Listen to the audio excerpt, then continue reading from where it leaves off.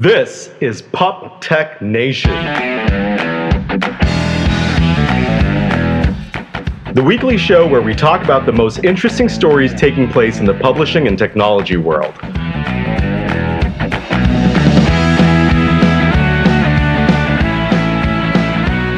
This is the week of October 12th, 2015. I'm your host, Shobik Paul. And I am your co-host, Mike Rom. How's it going, Mike? I'm doing really good. How are you today? Not bad, not bad. So listeners, if you're joining us for the first time, this is where Mike and I, we're both industry insiders from both the publishing world as well as the technology world. We sit around, we chat about some hot stuff going on in tech. We relate it back to what's going on in the book, magazine, publishing industry in general.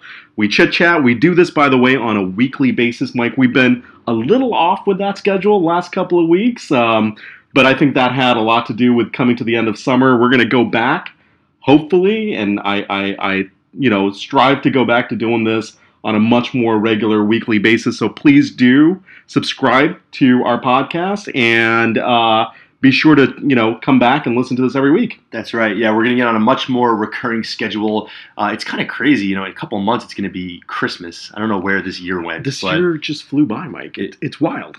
So what do we have in store for our listeners today? So, Mike, I think the big discussion that I've been itching to talk about is all the changes that have happened with Apple's iOS 9, right, which got released now a few weeks back. Mm-hmm. There were some massive changes when it came to, for example, the newsstand disappearing, mm-hmm. right, along with some other sort of new things that Apple released, and such as apps for Apple TV that I think are going to be really important to publishers. So let's dive right into that. Sure. Apple always gets so much attention. They're such drama queens. It's like half of what we talk about is about Apple, but obviously they deserve it because so many of us are on iPhones. Well, it's not just that. I mean, the reality is when it comes to content, in terms of both in-app purchases, so what people are paying for behind paywalls, inside of apps, on devices, it's still,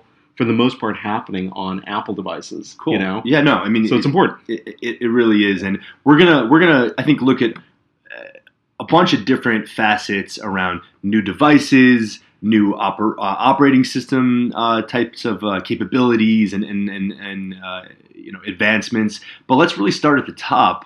The top. Show you have a new iPhone 6s. What's your sort of initial reaction to it? Do you like it? It's great. Look, I mean, first of all, I think that Apple's new plan where you can pay $40 a month to get the latest, greatest phone, once a year, I think that's an easy plan to understand. You're probably overpaying for the phone, but I went down that route. Cool. I got the iPhone 6s. It's it's got the Force Touch thing where you can peek into your email. There's some cool features. I don't think it's revolutionary, Mike. Mm-hmm. It hasn't changed my life, but there's some cool functionalities there. If I want to take a picture or take a selfie, I can not only have to open up the camera app, switch it over to selfie. Thank God. I don't know what you would do with wasting that 1.5 seconds. I know. And you know how important selfies are to the world these days, It's the most important thing. No, but apart from that, it's not that. Look, I mean, at the point where we're at with technology, these are going to be, like iterations as opposed to being like massive changes, to the device itself. Right. Right. So it's been great. I think the operating system for me, the big switch was switching over to iOS 9. I think it is flowing a lot better. Like it just feels better. It feels a little smoother. As far as the big change for publishers, I think, is that the newsstand's gone, right, Mike? Mm-hmm. That's right. Yeah, I think it makes sense to kind of break down this discussion where it's sort of like what has happened and what is about to happen with Apple. So I think you're right, especially in the context of this show and our typical audience that listen to us. As it relates to publishers, newsstand gone, Apple News is here. So, I mean, the first part of that, newsstand being gone, it's funny. Like, I know a lot of publishers were really bent out of shape around that idea. Of course, when you update to iOS 9, your newsstand apps are still there. Yep. They're just not in a relegated folder, as we've talked about in weeks prior. And so, I mean, if you didn't really change anything, I mean, hopefully if you have an app, you've done the necessary updates to make sure it just works on iOS 9, but nothing really changes for your app other than what I think is, and we said this again a couple of months back, which is because your app as a magazine publisher or a web content producer is now playing in the same sandbox as all other apps, I think it just fundamentally raises the bar in how your app should work. You know, the days of just straight PDF replicas with no additional content where, you know, if you want to open it once a week and you're still staring at the same magazine cover, week in and week out. I don't know that, I think that type of product strategy for these typical newsstand apps didn't really work, right? That's why they probably removed the newsstand. So I think not too much has changed from a technical perspective, but I'm hoping that we do see the publishers sort of grab the bull by the horns and take this as an opportunity to either, honestly, either scrap the app if it's not doing anything, or take the next step forward and make it more interesting. Well, what about one of the changes that Apple had said they were going to make is, well, yeah, we're taking away the newsstand, but there's going to be this new thing called Apple News. Mm-hmm. And look, I mean, I went into Apple News, I looked at the feed, I guess much like Apple Music, where initially when they relaunched it, I was like, this is cool. I get like a 90-day free trial. I'm going to check it out. And then I sort of went back to looking at, using Spotify. Mm-hmm. With Apple News, I did the same exact thing. I was sort of engaged with it, or I almost forced myself to be engaged with it for the first, 1 week. And then, like, the feed didn't feel as polished, I guess, right, as, some of the other apps that I use to get my news feeds. Right. I don't know.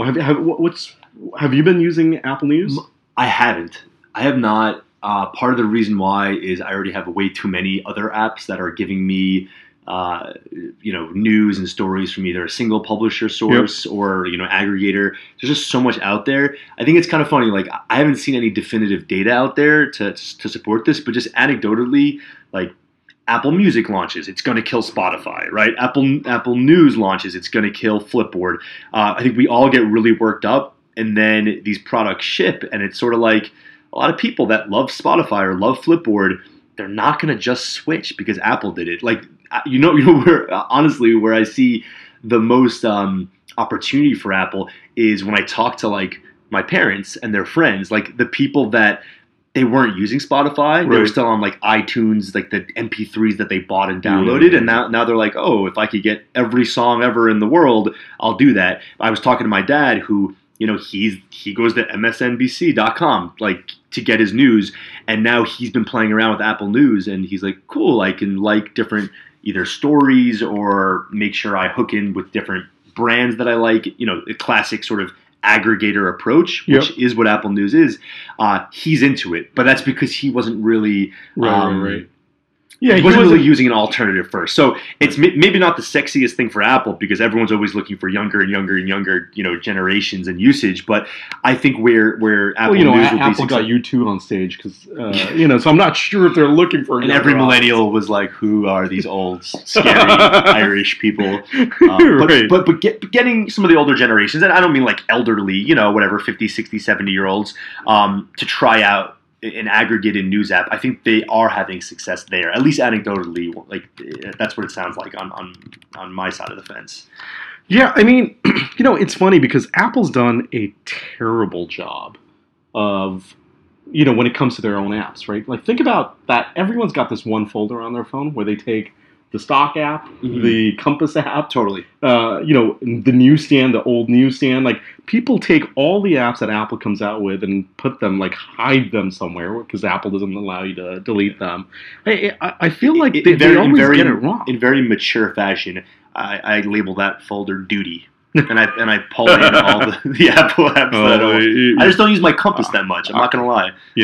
I call it something else, but I'm not going to mention it on the air. That's fair. By the way, speaking of music, I don't know, Mike, if you heard about this. There's Do you know what Popcorn Time is? This is like an app where you can go check out movies for free. It's sort of like got a Netflix interface, but you can go. Which we are not promoting. Yeah, we're not promoting this. It's illegal in I think most countries around the world, but it's called Popcorn Time, and essentially you download it and it it streams movies like imagine Netflix, but all the latest movies, etc.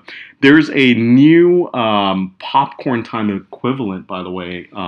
It's called Aurous, Aurous, and it's like Popcorn Time for music. So you can listen to illegal music from, or I should say, you can listen to any music, any song, any album, anywhere in the world, and it's streaming it in illegally, I guess.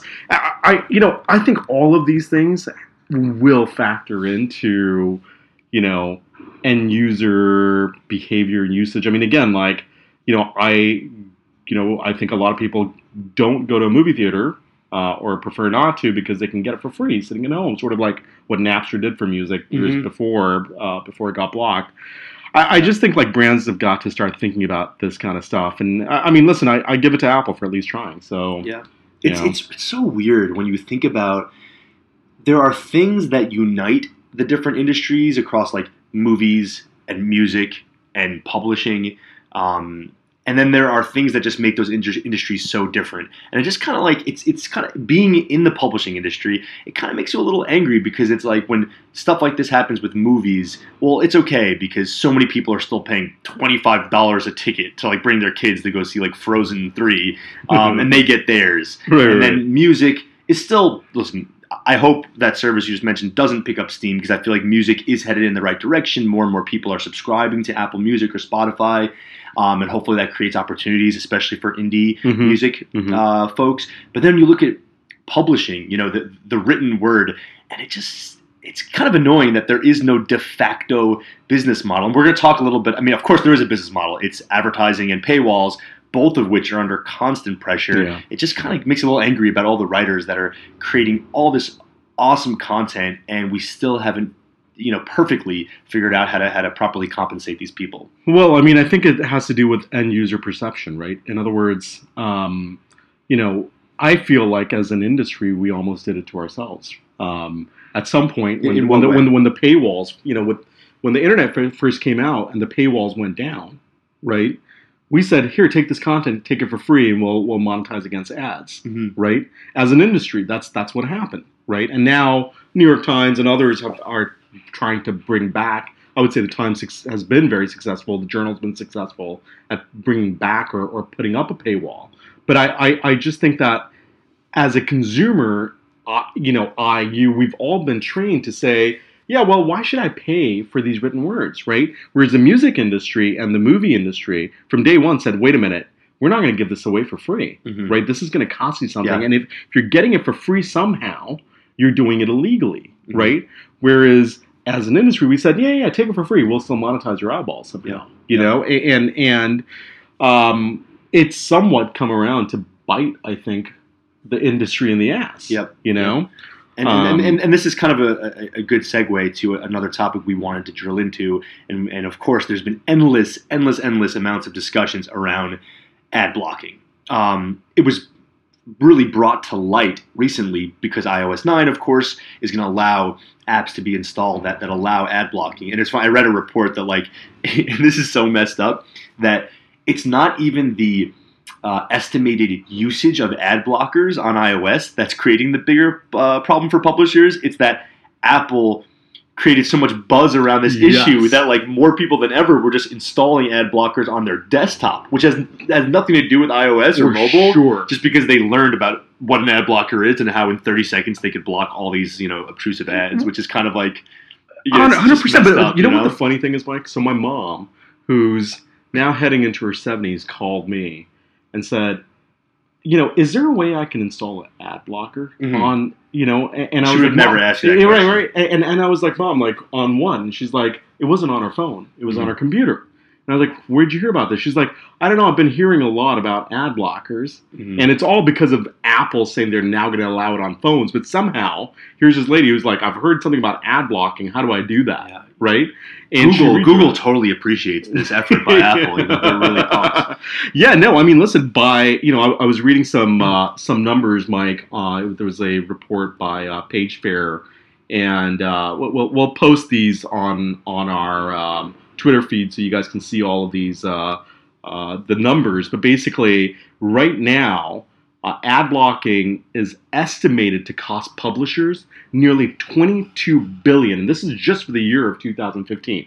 $22 billion, right? There are, by according to the study, there are 198 million, let's just call it 200 million active ad blocking users around the world. I mean, we're not talking about, some real early adapters or some tech guys sitting around installing ad blockers. We're talking about 200 million people who are being served ads by a brand and not seeing it, right?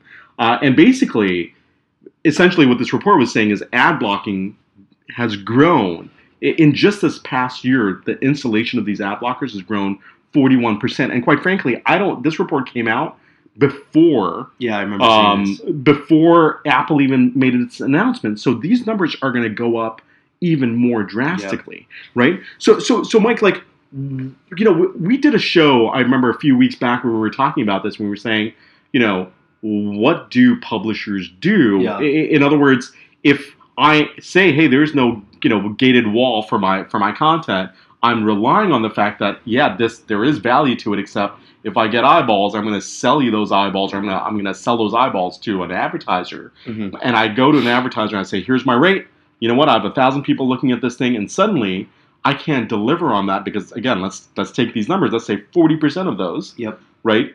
Like 400 of those 1,000 suddenly have ad blockers installed on their devices, so I didn't serve that ad. Mm-hmm. What is my alternative? What do I do? Or am I screwed? It's like a super polarizing issue because we're in the publishing world. A lot of our listeners are. Like, most everyday people, they don't give a crap. Meaning, like, they don't feel any moral. Like, people in publishing are like, it's immoral, it's an outrage. Other people are like, what? Press a button, don't see any ads? Great. Like, and that's a really tough thing to overcome, because if users don't feel like they're doing anything wrong or they don't have an obligation, that's one of the biggest problems. I think a good way, like, let's zoom out a little bit. Walt Mossberg over at Recode, he wrote a pretty interesting article titled "Real Trouble with Web Ads," and he didn't say anything like that, crazy.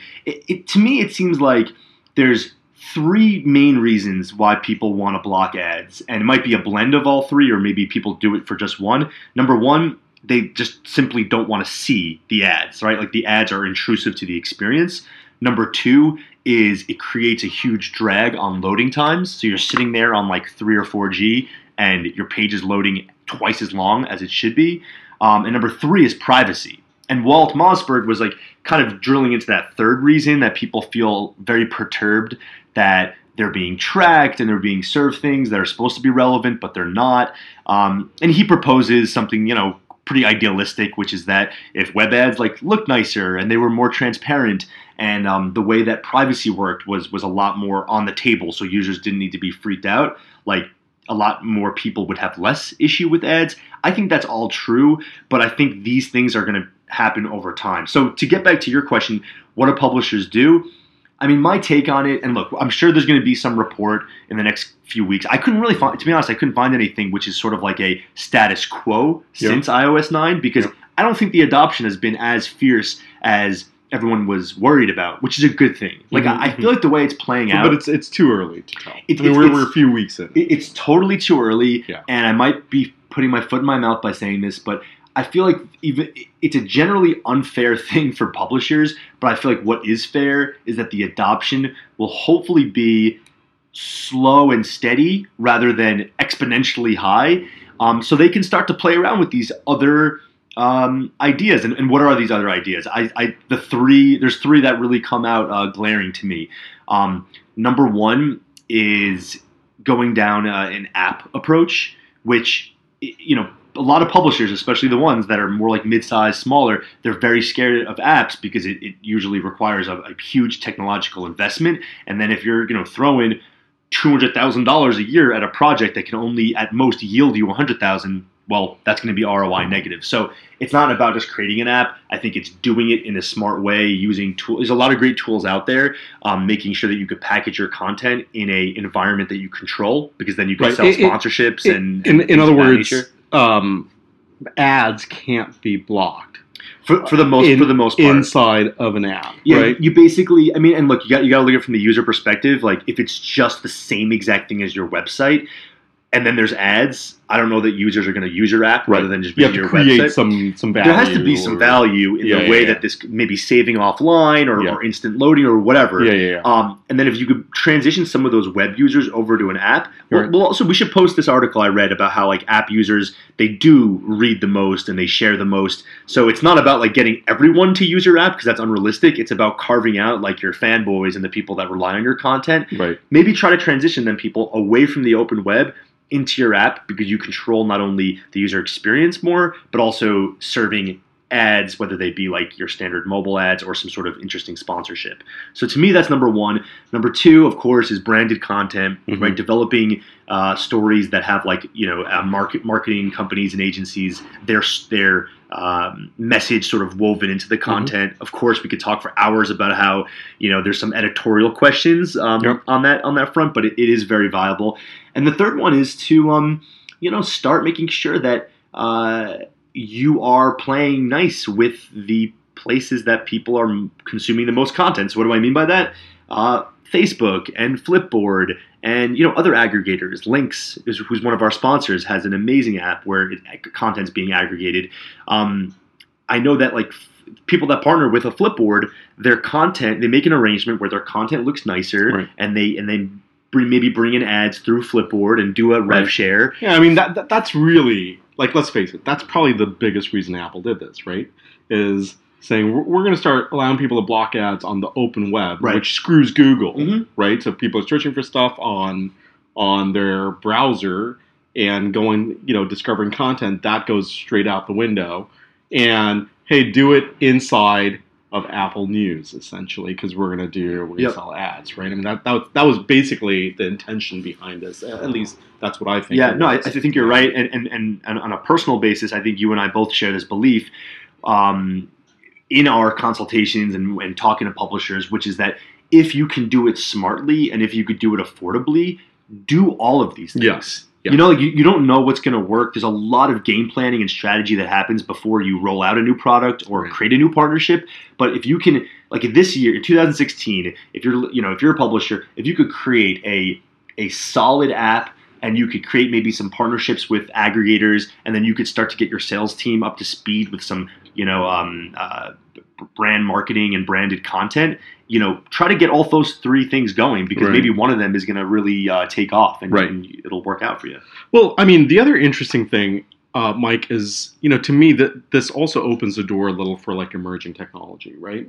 And I bucket those as wearables.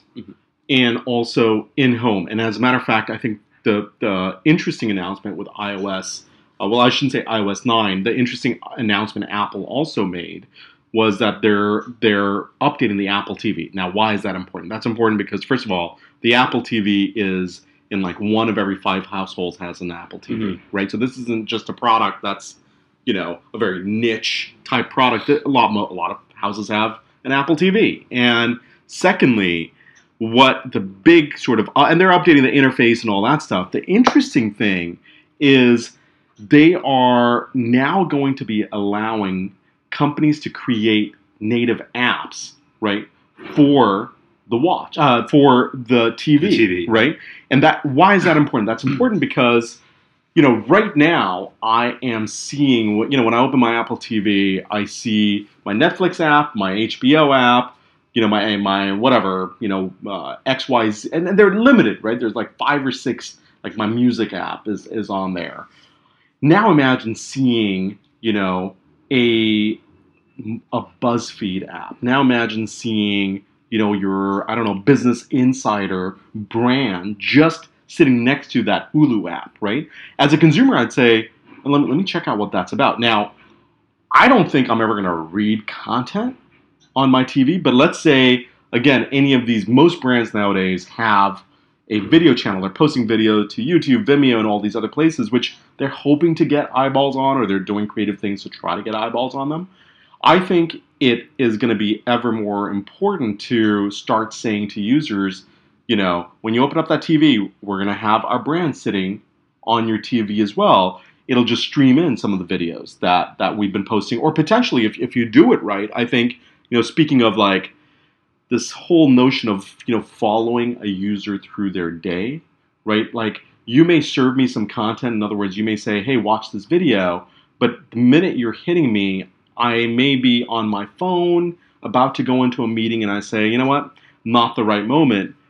But let's say you give me the opportunity of saying, hold on, you don't have to watch it now, but you can save it for later.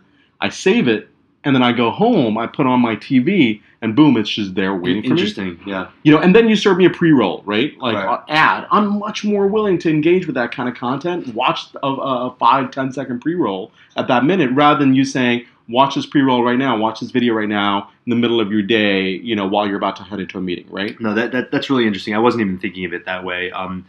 Because I definitely agree. I mean, look, if you're a publisher and you have video content, get on the Apple TV. Like why would you not want to? Again, as long as you're not paying like some sort of obscene arm and a leg for and it's early days, right? Like it's early, but it's very representative of like the original iPhone. When The first came iPhone out, didn't have third-party apps, Yeah. and then the 3G did, and then everything changed. Well, it's also when the apps first came out, there were so few, people were just out of curiosity. Totally. And Exploring I think that'll new happen brands, again. Yep. From a deeper, more like practical standpoint, I think what you're suggesting is really interesting because like I have an Apple TV at home right now. I actually don't have cable, so everything I do is funneled through my Apple TV, and there will be times where You're like a real cord cutter, huh? I'm a legit cord cutter. I've been trying that, Mike. I just can't get there yet. It's tough, yeah, especially with like live sports and stuff. But So what do you do with live sports? You just go to bars? well, okay, I'm a little bit of a cheater. I have something called a Slingbox account set up at my dad's house, which means like I have a dedicated cable box, which when I do want to watch something that's on cable, I can stream it. So I'm totally cheating. You damn millennials! I'm mooching off your parents. It's like shamelessly. It's so true. It's so true. I'm not a legit cord cutter. Come on. I'm a half a cord cutter. But there's times I'm on my couch where I'm like, I know there's 10 billion videos like across YouTube and specific publishers' websites that I've like been wanting to watch, and I'm on my couch and I'm like stumped about like what I should be throwing on. So I think you're right. Like if I'm not going to sit there and watch Forbes video on my phone, a lot of people actually do. It's just I don't watch so much video on my phone. But if I was getting, interesting catered videos to me that I could sit there and like save, and then when I get home I crack open Forbes and there's like 5 interesting videos about either investing and Warren Buffett and whatever, like I would sit there and watch 20 minutes of Forbes video on my TV, which is like what these publishing brands are dying for. Video production is really expensive, so maybe this doesn't speak as loudly to our really like sort of indie publishers, but I don't think it needs to be high production value anymore. Listen, I mean, YouTube acquired, was it Twitch that they acquired, or who acquired Twitch? I'm not sure. So it's basically Twitch is you watching people play video games. Okay. Oh, okay. You know what I'm talking about? And they paid like a lot of money for it, right? I'm talking like some ridiculous amount. We're talking in like half a billion or something like that. Something really insane. And all this is it's imagine YouTube, except it's not YouTube where people are doing stupid things or funny things or talking about stuff. This is just people playing video games, right? There is no production value there, but there's an audience, and I think the audience has changed, right? By the way, the thing you're bringing up right now is the single most like WTF moment for people like I'm 30. So, 29, whatever, like for people my age or above, going up to like my parents' generation, my grandparents' generation. Well, for my generation, I'm basically in the 40s, right?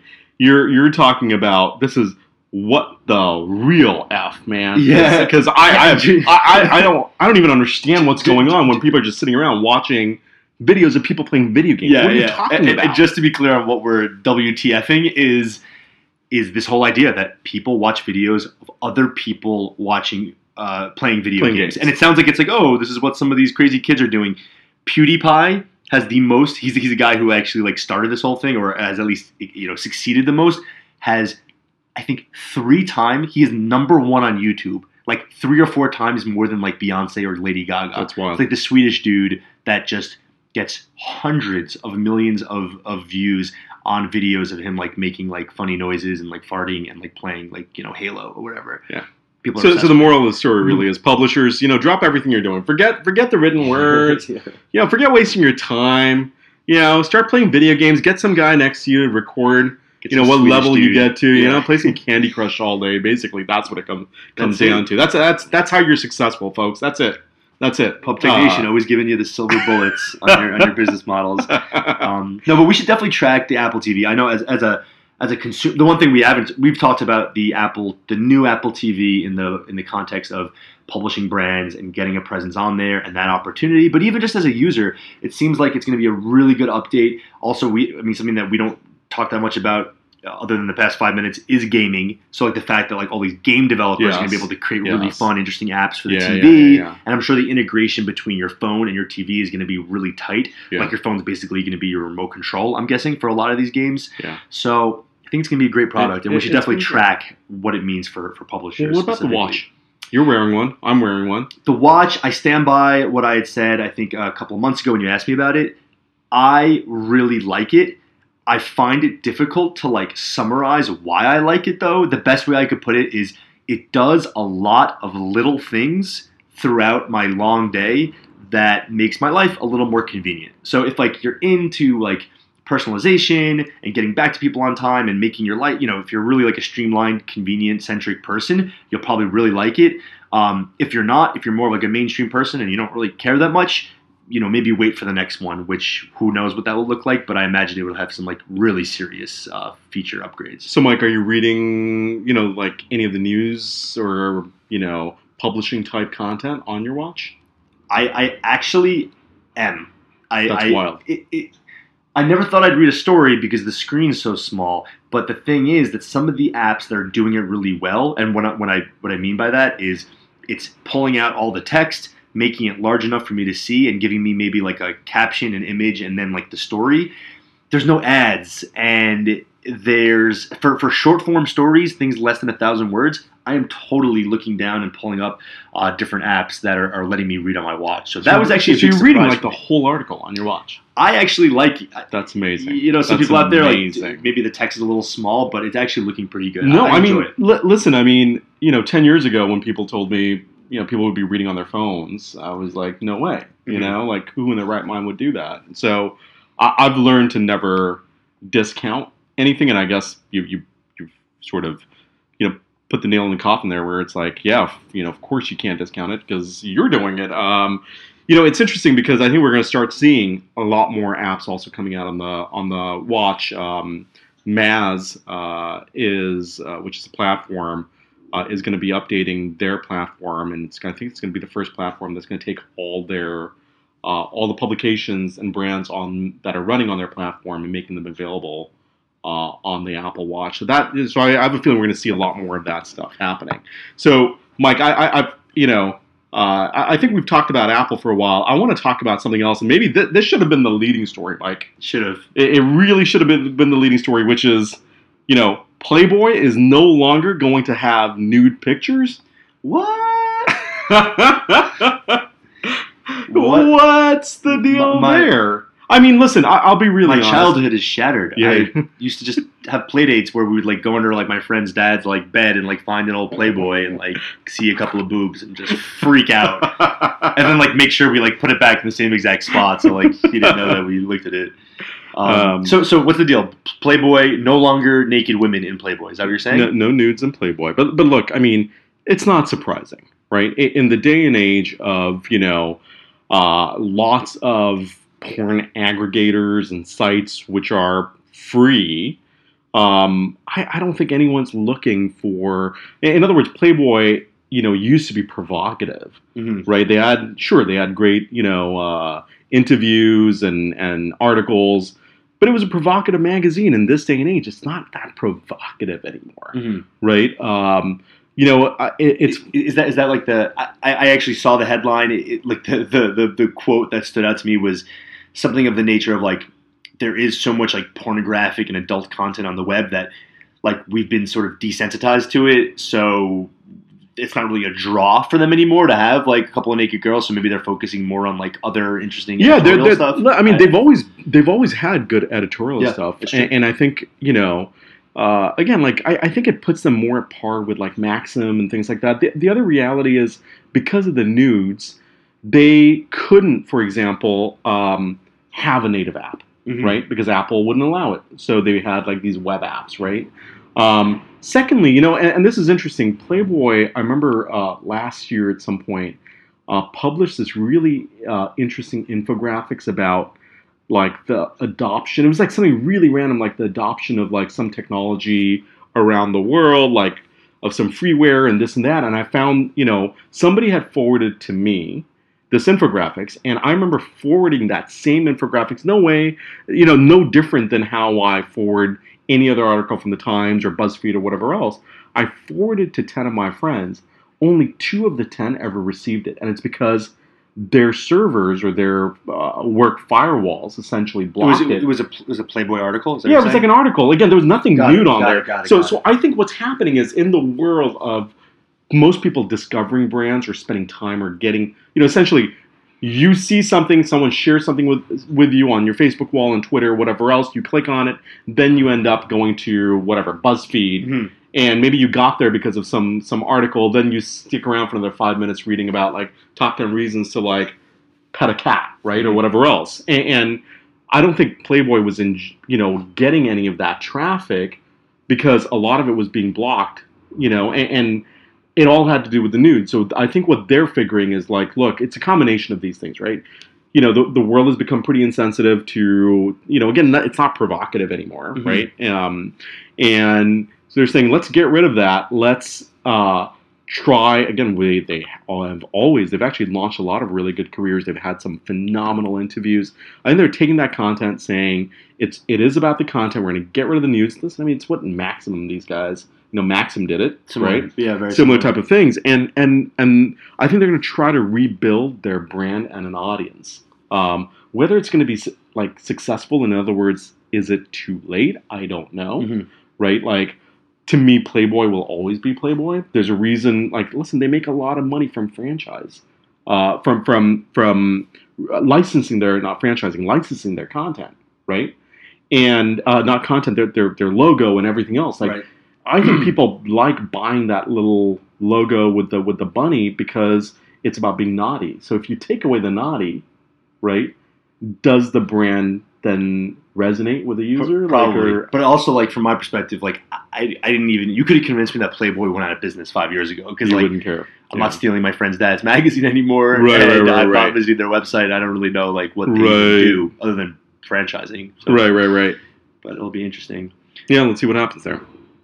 So the next topic, and I know we ran a little long on Apple, so why don't we cover about like one more story, and then we're going to be sure to do a show next week.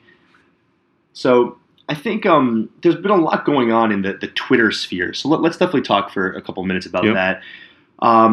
Twitter, new CEO, new strategy. Well, new old CEO. New old CEO. yeah. New old strategy. New old. Actual new features. Let's do like the quick and dirty on what we know, and it's probably what a lot of our listeners already know. But Jack Dorsey, he's back in. Which is like timely because Square is IPOing this week. He owns 25% of Square. Yeah, the guy's like doubling down on everything. It's loaded. amazing. It's amazing. Crazy. It's amazing. A little bit of a Steve Jobs story here, right? Right. Departure and then grand return. Yeah, and hoping he can. The freaking man. Like I have no doubt. Like they do this massive layoff round, which is like not good for Twitter employees, but I'm sure they're very smartly sort of like cutting the fat. Yeah. They're putting holds on their renovations. It just seems like Twitter was in this really weird state, like their product has problems, which is like okay. They could try to figure that out, but also the team, the organization had these like deep rooted products. Like their sales team was really like going off the deep end, and they were like doing all these massive renovation projects that were costing a lot of money. I think Jack Dorsey's going to totally kick the organization. Well, he came in, and I think like apart from like the layoffs, like he announced some layoffs, but he's also canceled. They were building a brand new office in San Francisco. He's cut that project. He's making some big changes. I think Twitter as a product needs to evolve. Right? There was a time and place where Twitter was very meaningful. Unfortunately for them, I think the audience has changed, right? Like there is sort of this, like it or not, BuzzFeedification of the world. I mean, it's what I call it. People like smaller chunks of content, and which Twitter always did, except it's become much more visual, right? Everything's about GIFs and a picture, and that's why Instagram, for example, is so damn popular, right? It's, hey, show me some pictures, right? Show me some pictures with a few words. And, you know, I think Twitter was always about the words, and it was always intelligent. It's where I still go to get like breaking news and you know, read more articles or interesting thoughts from my favorite journalists. But I think it needs, and they've tried it, right? Like they're now allowing pictures and other things, but like it needs to evolve, and I think that's what Jack Dorsey can do. Yeah, I think you're right about that. It's for a while, it's been well documented that they're having user growth problems. Yep. Now it's being pretty well documented that they're having user retention problems. Yep. And those are very different problems, right? Growth is the amount of users. Retention is those users who use it, using it frequently. And both those things are suffering. But I actually, and who knows, this stuff is pure chaos. We'll see how it plays out. It's going to be a lot of hard work and strategy for them. But I am very bullish on Twitter because, A, they're trying out these new things. Their newest feature called Moments is this section of Twitter where it's basically they're taking trending news and making it like sort of siloed into like, okay, like the Iran deal, like what's going on there. You tap on it and it almost looks like a little bit of like a Snapchat story of that event where there's like it's curated. So it'll be like a little video clip into a hot tweet about that topic, into an article. Like they are curating and bringing these like headline stories into like a small packet of like, you know, tweet, story, video, tweet type of situation. So, and are they picking those like randomly? Is there I think it's trend. I think basically they look at what's trending. They probably have an editorial team that's curating this stuff. Interesting. Like this is, you know, for a while I'm like, Twitter should just buy Flipboard because it could allow users to like use Twitter in a less chronological way, which seems to be their problem. But it looks like they're trying to make these moves on their own, and it's really kind of cool. Like if you're a Twitter user, it's your feed it has become, well, it's always been the raw chronological, like what is going on everywhere, and then this Moments thing is much more of like a high level but more curated snapshot. So like for me, like the problem is that there's so many of these freaking apps out there, but like whereas I have actually really been enjoying like the New York Times Now app or BuzzFeed News because I'm getting like my daily gist. Yeah, and I wasn't really getting that with Twitter because a lot of what I follow are these niche publishers where I want to read that stuff, but it's not like trending. Right. So now I could get my like what's going on with the world and what's going on with my world inside of Twitter. So these small things I think really change a lot. And the last thing I'll say is, you know, what happened to Periscope? Like Meerkat and Periscope, like I couldn't be more bullish on that idea because the fact is I have a younger cousin who goes to school up at Syracuse. She's a senior. There was a shooting up in Syracuse last night. Unfortunately, it seems like there's shootings every other day. It sucks. Wow. But she texted me. She like, you know, oh my God, shooting on campus, like campus on lockdown. Nothing on Google, nothing on the news. Where do I go? I go Twitter, and there's a flood of information about what's going on there, and no one else can do that other than Twitter. And that right there is like value beyond infinite value. And if they could start to make sure that people who are there, I mean, that's the whole thing. That's the whole point of Periscope, right? Is real-time video for things that, you know, I can't make it to the Billy Joel concert, or I want to see what's going on Syracuse's campus. There's 5 people there filming. Like, let's get them hooked up, and then it becomes TV journalism. So I think of Twitter, and you kind of mashed everything we've talked about between just like real-time events and video and the Apple TV and having like apps on your big screen at home. I could just imagine anytime you're interested in an event, that you open the Twitter app and you go in there and you choose, you know, do you want to have the view from the guy in row 3 or, you know, the mom in row 467 at Madison Square Garden to watch your Billy Joel concert? Like, except the concert, Live Nation would shut that down in 2 seconds, right? They're going to be pissed off. Popcorn time's still around, right? It's tough to shut these things down. Hey, by the way, speaking of Snapchat, are you still looking at, you know, lot of brands. It's funny, as I've been talking to a lot of publishers. I didn't know what you were going to ask me. Like Snapchat, are you still looking at? Yeah, exactly. No, but a lot of brands are creating custom content for Snapchat, for Pulse, for all these different brands, like or apps or platforms, I should say. Are you using? And I ask because I don't really use Snapchat. Yeah. Are you looking at that stuff? I'm not, but like if I read this correctly or if I'm remembering correctly, I read somewhere that BuzzFeed says like 20% of their traffic comes from Snapchat, which that must be wrong. Even maybe like I'm pretty sure that's what it said, but that doesn't really entirely make sense. I know BuzzFeed does some like really fun and cool stuff inside of Snapchat. I can't imagine that like 20% of their overall viewership is happening through Snapchat. Like that seems like it's wrong, but nonetheless, if they're throwing out that type of number, it must be a success for a brand like BuzzFeed. I don't use it, but the fact of the matter is, so many people, millennials, are in Snapchat like all day. The occasional like tap on ESPN or tap on some sort of Condé brand or BuzzFeed, it must be happening. So it's funny when you say it must be happening. It's like these guys who sell you QR codes are like, everybody's using a QR code, and you don't know anyone that and I don't use one. I don't know everyone I talk to. I'm like, have you ever used a QR code? Like, have you ever gone up to a billboard or like opened up the newspaper, taken on your phone and taken whatever picture of a QR code? And nobody I know knows anybody or has ever done it. And I'm like, yeah, but like people must be doing it because they keep saying that everyone's doing it, So I wonder if it's one of these things, That's the problem with trying to evaluate basically everything that you and I talk about on the show, is that your personal experience infiltrates your opinion so much when, like, we're talking about the Apple Watch, we love it, and a lot of people are like, I don't even know anyone with an Apple Watch. So it is very, with these apps, with these pieces of hardware, there is this whole element of everyone's using them slightly different. So you just really have to focus on the major trends. If you see BuzzFeed's killing it on Snapchat, I know smaller brands can't really get involved with Snapchat yet, but when they can, like everything else, maybe you try it out. Seems like a no-brainer for Playboy to get involved there. Right? There you go. Huh? We should set up the partnership right now. Let's do it. All right. I think that's it for our show this week. Again, please be sure to join us next week. We're going to have some more fun conversations around technology and publishing. Please also follow us on Twitter at PubTechNation. Follow us on Facebook. Mike, what else? Can they follow you around in Manhattan? What else can they do? Let me give you my home address and phone number. Also, a shout out to our weekly sponsor. It's Lynx, Lynx.